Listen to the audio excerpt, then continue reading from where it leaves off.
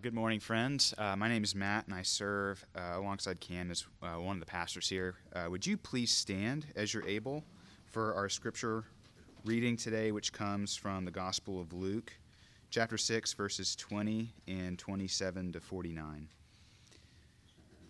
And Jesus lifted up his eyes on his disciples and said, "But I say to you who hear, love your enemies, do good to those who hate you, bless those who curse you, pray for those who abuse you.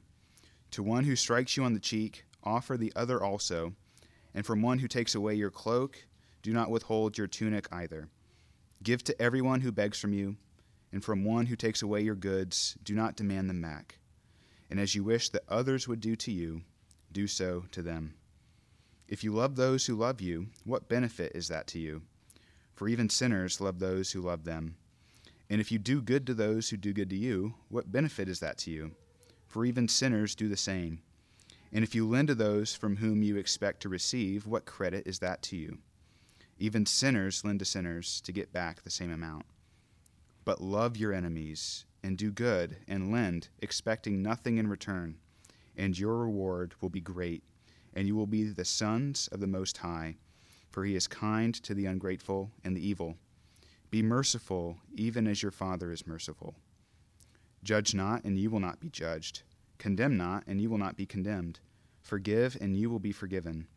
Give, and it will be given to you. You use, it will be measured back to you." He also told them a parable. Can a blind man lead a blind man? Will they not both fall into a pit? A disciple is not above his teacher, but everyone, when he is fully trained, will be like his teacher. Why do you see the speck that is in your brother's eye, but do not notice the log that is in your own eye? How can you say to your brother, "Brother, let me take the speck that is in your eye," when you yourself do not see the log that is in your own eye? You hypocrite! First take the log out of your own eye, and then you will see clearly to take out the speck that is in your brother's eye. For no good tree bears bad fruit, nor again does a bad tree bear good fruit. For each tree is known by its own fruit. For figs are not gathered from thorn bushes, nor are grapes picked from a bramble bush. The good person out of the good treasure of his heart produces good, and the evil person out of his evil treasure produces evil. For out of the abundance of the heart his mouth speaks. Why do you call me Lord, Lord, and do not do what I tell you? Everyone who comes to me and hears my word and does them, I will show you what he is like. He is like a man building a house, who dug deep and laid the foundation on the rock. And when a flood arose, the stream broke against that house and could not shake it because it had been well built. But the one who hears and does not do them is like a man who built a house on the ground without a foundation. When the stream broke against it, immediately it fell, and the ruin of that house was great. Friends, this is the word of the Lord. Thanks be to God. This passage that we read in Luke 6 is just a continuation of our way through the Gospel of Luke this morning, and we've been approaching our time in this Gospel, this authorized biography of Jesus, with the question of who is Jesus? This is the question that all the Gospels, and particularly the first three, Matthew, Mark, and Luke, they shape and organize their story where the climax of those three Gospels is Jesus asking his disciples, "Who do you say I am?" and getting an answer in return. And all along the way, as we work towards that climactic moment in the Gospels, Jesus is giving us different snapshots of who he is. And we've come to the image, the picture of Jesus today as Jesus as teacher. And this is probably the most well-known picture, the snapshot of who Jesus is. Regardless of who you might be this morning, I would say it's a pretty safe bet that when you walked in these doors, you already knew who Jesus is. And if somebody asked you who Jesus was, more likely than not, you would respond by saying, Jesus is a great teacher. And maybe you're here today and you're not yet a Christian. You're not a follower of Jesus. That's probably the perception of Christ that you have this morning, that he's this archetypal wise man. He's this person who spoke truth to power. He called out hypocrisy. He gave us all sorts of good and amazing teachings that should govern the way we live and the way we conduct ourselves as a society. And maybe you grew up hearing the phrase, "turn the other cheek." Well, that's actually a saying as from Jesus. In fact, a lot of the different words and phrases that are just commonplace in our vocabulary come from the teachings of Jesus. Maybe you've heard some others of his, like salt of the earth, love thy neighbor, the good Samaritan, the blind leading the blind, go the extra mile, and many others. All of these sources have roots in the teaching of Jesus. In fact, some of the earliest sources outside the New Testament that talk about who Jesus is identify Jesus as a wise man, as a teacher. For instance, just two sources, the Jewish historian Josephus and then the Roman, a guy named Mara bar Serapion, both writing within the first century, identify Jesus as a wise man. And their impression continues on into the present day, where the common identification of Jesus today from believer and non-believer alike is that Jesus is a teacher. Jesus taught and said some amazing things, but before we dig into our passage in Luke 6, it's worth saying up front that there are a couple of mistakes that people make when they talk about Jesus the teacher. One is a mistake that non-Christians make, and then the other mistake is a mistake that Christians make. So the mistake that non-Christians make when talking about Jesus the teacher is to only make Jesus a teacher, that Jesus is only a teacher, much like the Buddha or Gandhi. The tendency is to ignore and minimize and diminish all the other aspects of Jesus' ministry, his miracles, his exorcisms, his death and resurrection, and so on. The result is that you get a truncated Jesus, a Jesus of your personal preference and imagination. So that's one error, is to make Jesus out to be only a teacher. The other mistake, which is the mistake that many Christians can make, is to paint Jesus not just as only a teacher, but Jesus as hardly a teacher. That the teaching ministry of Jesus was really just a side project to everything else that he came to do. That the church can so emphasize Jesus' role as Lord and Savior that we just downplay the teachings of Jesus. In fact, when I was going through my theological training, one of my professors used to say that the Gospels were just passion narratives with extended introductions. That a quarter of all the Gospels, 25%, was about the final week of Jesus' life, and that's true. But you take a step back and you look, that still means 75% of the Gospels are about Jesus' life and ministry and teachings. Jesus is referred to in the Gospels over 30 times as a teacher.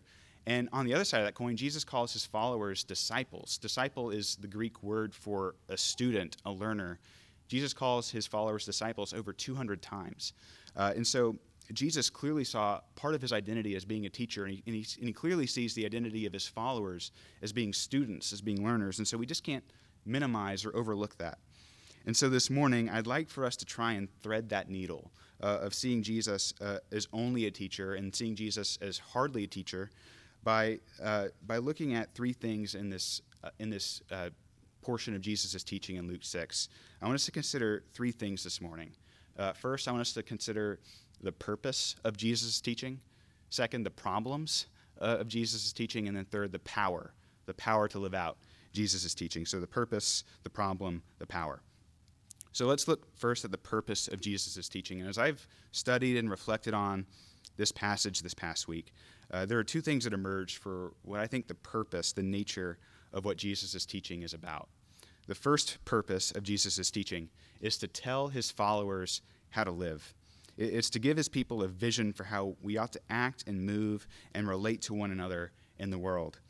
This sermon is full of imperatives, full of commands that Jesus instructs his followers to live out. You can underline them in our text if you want. Because in verses 27 to 42, there are at least 8 different commands by my count. I might be combining one or two here or there, but there's at least 8 different commands here. Jesus says that his followers are to love their enemies, verse 27. Do good to those who hate them, verse 27. Verse 28, bless those who curse you, pray for those who abuse you, not retaliate when wronged, but respond with compassion and generosity. That's in verse 29. Verse 30 says, give to everyone who begs. Verse 35 says, lend without expecting anything in return.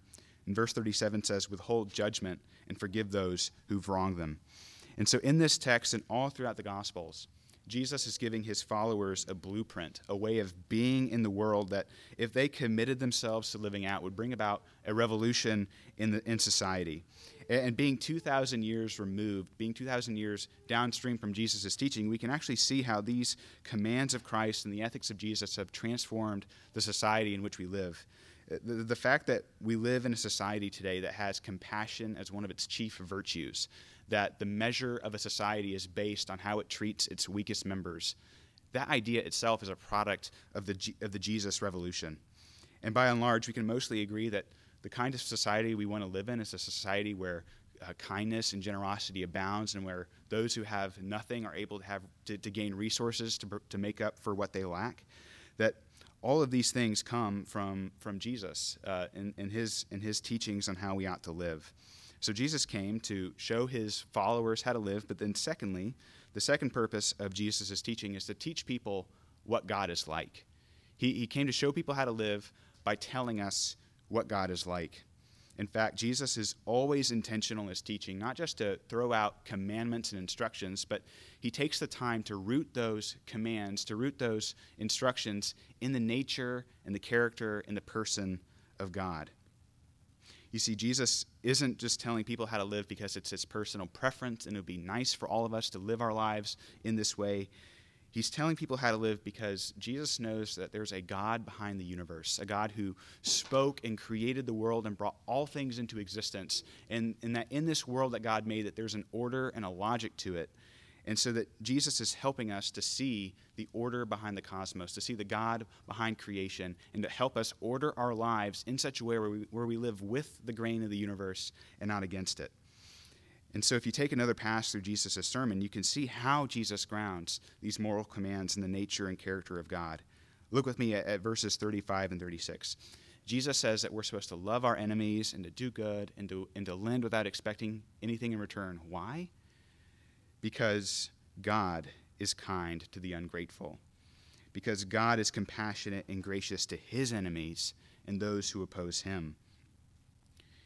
You see, as we consider Jesus' teaching, we need to see that the commands that Jesus gives are rooted in what God is like. The historian John Dickson, in reflecting on the teachings of Jesus, observes that Jesus never taught people how to treat each other without also telling them what to believe about God. See, Jesus' instruction and the God behind those instructions in Jesus' mind are inextricably linked, and that they can't be separated easily. We shouldn't divorce or separate Jesus' moral teachings from the God behind those moral teachings. And if we do, Jesus says, we're in danger of living at odds with the world that God made. So that's Jesus' purpose in teaching, to tell us how to live, but also to tell us what God is like. So now let's consider the problems of Jesus' teaching. The problems of Jesus' teaching. Because Jesus' teaching is highly problematic on a number of different fronts. And if you read the Gospels, you see that Jesus' teaching exposed and created all kinds of problems in people and in his audiences, and it resulted in all sorts of rejection and conflict.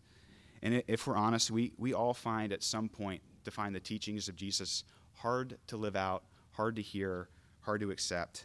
There was a great pastor friend of mine who was fond of saying, I love everything that Jesus does and about 50% of what Jesus says. Maybe you feel the same way. The British author G.K. Chesterton once said that Christianity hasn't been tried and found wanting. It's been found difficult and left untried. That Jesus' teaching creates problems in our lives, in our hearts, and so it becomes difficult to follow.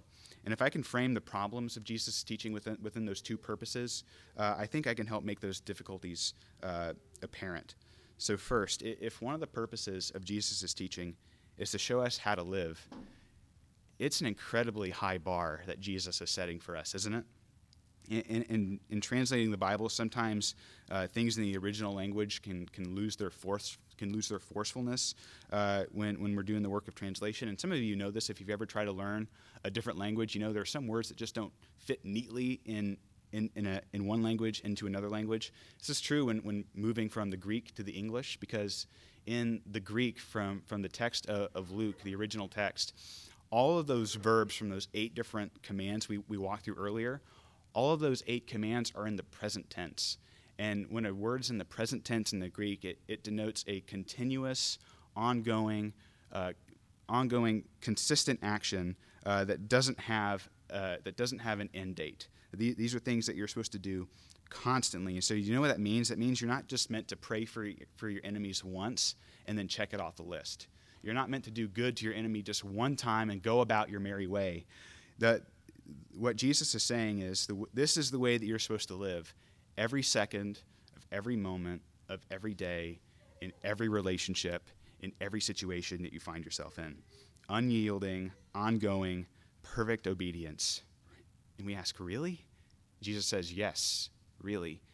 And you see that Jesus isn't just asking us to live in a eye for an eye, quid pro quo type existence. Jesus raises the stakes. He says in verse 31 that as you wish that others would do to you, do so to them. Now, many people who have reflected on the teachings of Jesus and the teachings of other great religious figures have noted that what Jesus is saying here is similar to what other moral teachers have said. For instance, Confucius stated somewhat the same principle, but instead of stating it positively the way that Jesus does, he states it negatively. Confucius says that Confucius says, "Do not inflict on others what you yourself would not wish done to you. Do not inflict on others which you yourself would not wish done to you." So the difference is that Confucius is basically just stating the principle of non-harm, but Jesus is raising the stakes. He says, not only don't harm your neighbor, but do active good on their part. You see, there's a chasm of difference between those two statements. Confucius is saying, don't punch your enemy in the nose, because you don't want to be punched in the nose. But Jesus is saying, build your enemy a hospital, that when you get punched in the nose, and then when he gets punched in the nose, you're able to care for him when life throws him a broken nose. You see, not only with Jesus is the bar set incredibly high, Jesus' teaching is problematic because it goes against the way that we think that the world works. I said earlier that Jesus' teaching is meant to help us see the grain of reality, but in reading through these teachings of Jesus, we might think that Jesus is off base here because we live in a world where we've been taken advantage of, where we've been exploited and manipulated by other people. We live in a world where even where we do the right thing, we don't get the rewards of doing the right thing. So we think that Jesus' teaching is upside down, but in the teaching of Jesus, Jesus says that it's actually the world that's upside down. The world is not as it should be, that my teaching is helping you try to see the world rightly, and that you shouldn't settle for the world as it is. You should see the way the world ought to be and live in light of that reality. You see, Jesus is saying, not only is his teaching upside down, but Jesus is saying all throughout the Gospels that if you want to find your life, you have to lose it. Right? Do you want to be filled up? That means you have to empty yourself. And it's completely counter to the way that we think the world works. Jesus is saying, do you want to win at life? Then lose. Do your enemies hate you? Don't retaliate. Do good. Get struck on the cheek. Let them have a shot, the other one too. See, Jesus' teaching is problematic because it defies that eye for an eye, that quid pro quo reality that we all live in that feels natural to us. And that if we were to really follow Jesus and take him at his word, obeying Jesus actually feels a little bit like death, a little bit like dying to ourselves.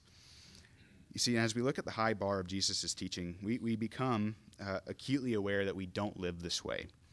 And the problem intensifies because in verses 43 to 45, Jesus says that we're unable to follow his commands, not because that there are things outside of us, that there are situations or people that cause us to fail to live up to Jesus' commands, but rather that the problem for obedience isn't outside of us, it's inside of us, that we have hearts that don't produce the things that doesn't produce the good in the world that we want to see, that even on our best days, it's not that we just can't keep Jesus' commandments, it's that we don't want to.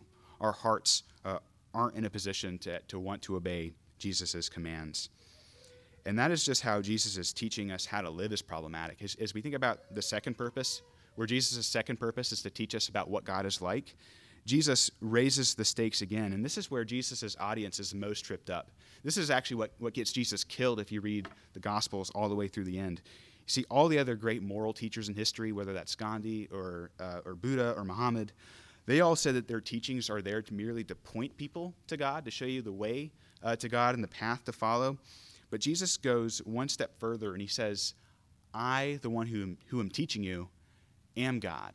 I'm not just here to point you to God. I am God come for you. I am God come to teach you how to live and who I am. He says it more explicitly in other parts of the Gospels, but in our passage here in Luke 6, here's how Jesus gets at that claim to be more than just a teacher. Jesus says in verses 46 to 49, it's not simply hearing my words and calling me Lord, Lord, calling me a good teacher.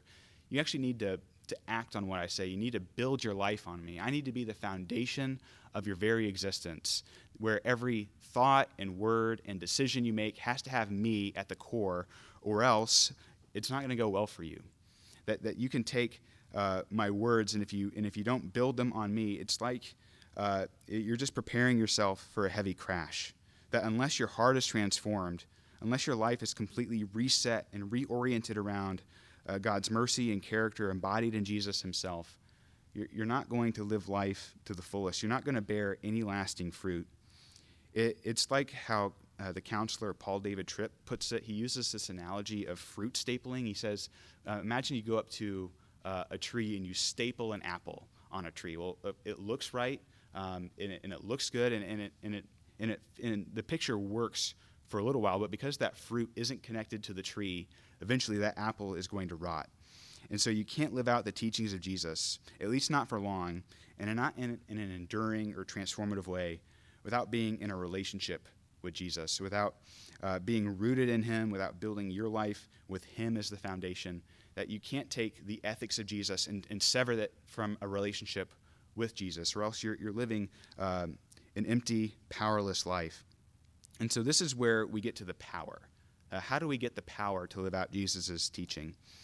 Well, in listening to this teaching from Jesus, and when you go and read the other teachings and sayings of Jesus in the Gospels, for instance, if you go to the Sermon on the Mount in Matthew 5-7, which, by the way, in your bulletin, there's a page about how you can worship throughout the week. There's a weekly Bible reading plan where you can follow along with Jesus' Sermon on the Mount this week.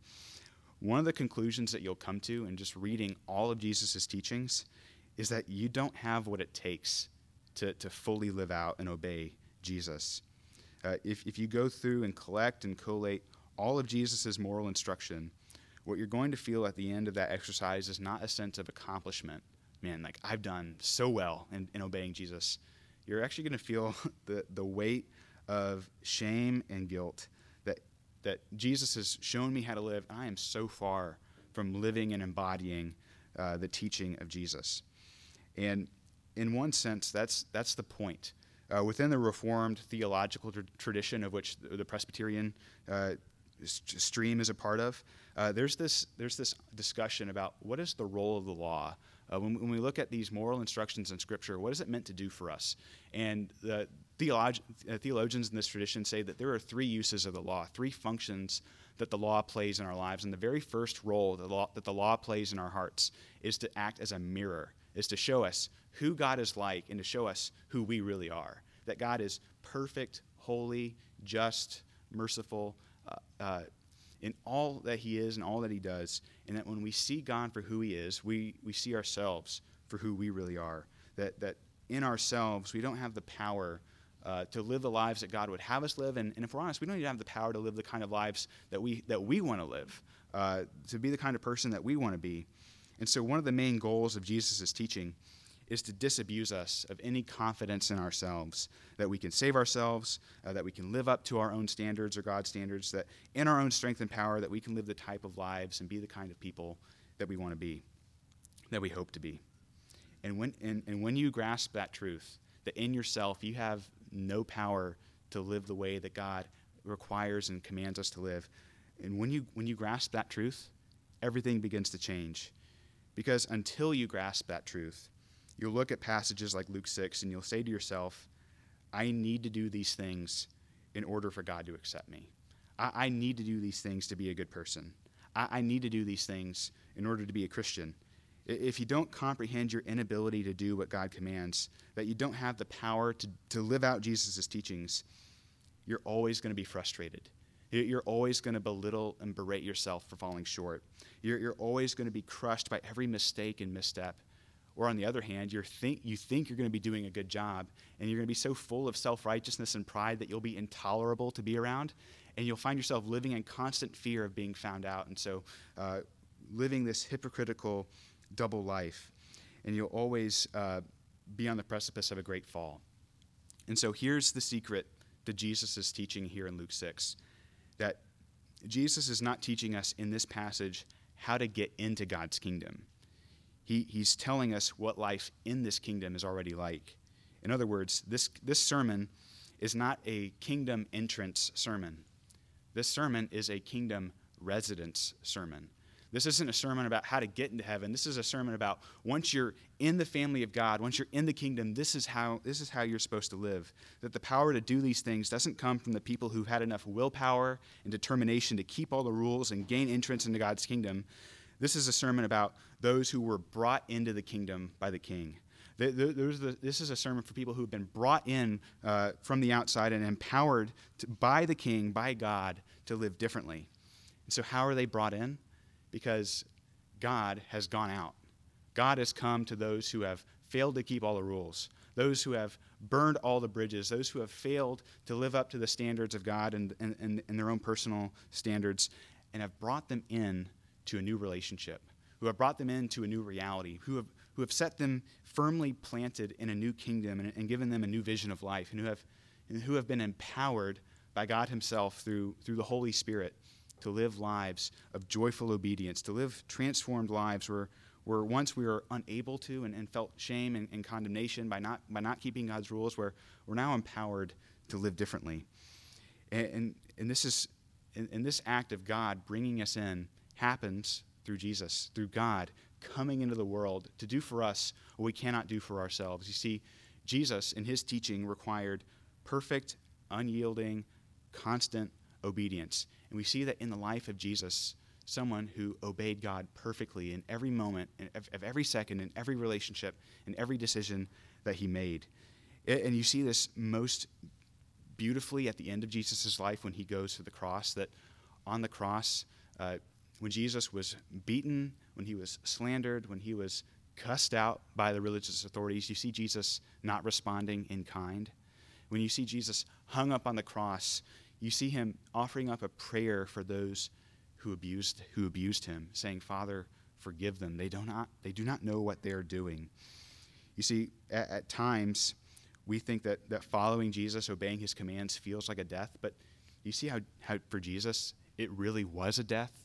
That in obeying the Father in every point of his life, it led to his own death and execution. But do you know what happened on the other side of that obedience of Christ? Resurrection. That the perfect obedience of Christ brought a death, but it brought about a resurrection. It brought about the inbreaking of God's kingdom into our reality. That brought the world right side up again in Jesus. That those who follow him, that in this new world, that Jesus brings his followers, his disciples, he brings them in and he gives them the ability to live in a world that's upside down. He gives us the ability to live right side up in a world that's upside down. You see, Jesus' teaching in Luke 6 is a picture of what life in the kingdom is like. It's not a sermon about how to get into the kingdom, but it's a sermon that if you see Jesus for who he is, as more than a teacher, but as the God come for you, and who has given us instruction on how to live in light of that salvation, then everything can change. And Jesus' teaching in Luke 6, it ends with this story of two builders. And Jesus ends this sermon this way on purpose, because Jesus is saying to us at the end of the day, there's really only two ways to live. You can try to be a good person in your own power. You could try to build your life your way, and in the end be ruined. Or you can build your life on Jesus. You can trust in his perfect obedience and depend on his power and find that in him you have everything you need. You have a foundation that is unshaken through all the storms and streams of life. And so the question for us, friends, as we hear the words of Jesus the teacher, Jesus the Savior, Jesus the Lord, is what foundation are you building on? Let's pray.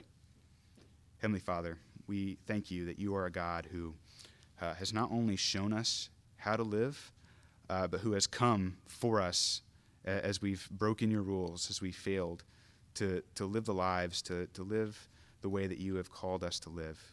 We thank you for Jesus, who keeps your rules, your law in our place, and who gives us that perfect record of obedience. Help us, Lord, to trust in that, to know that even in our worst moments, our disobedience is covered by the perfect obedience of Christ.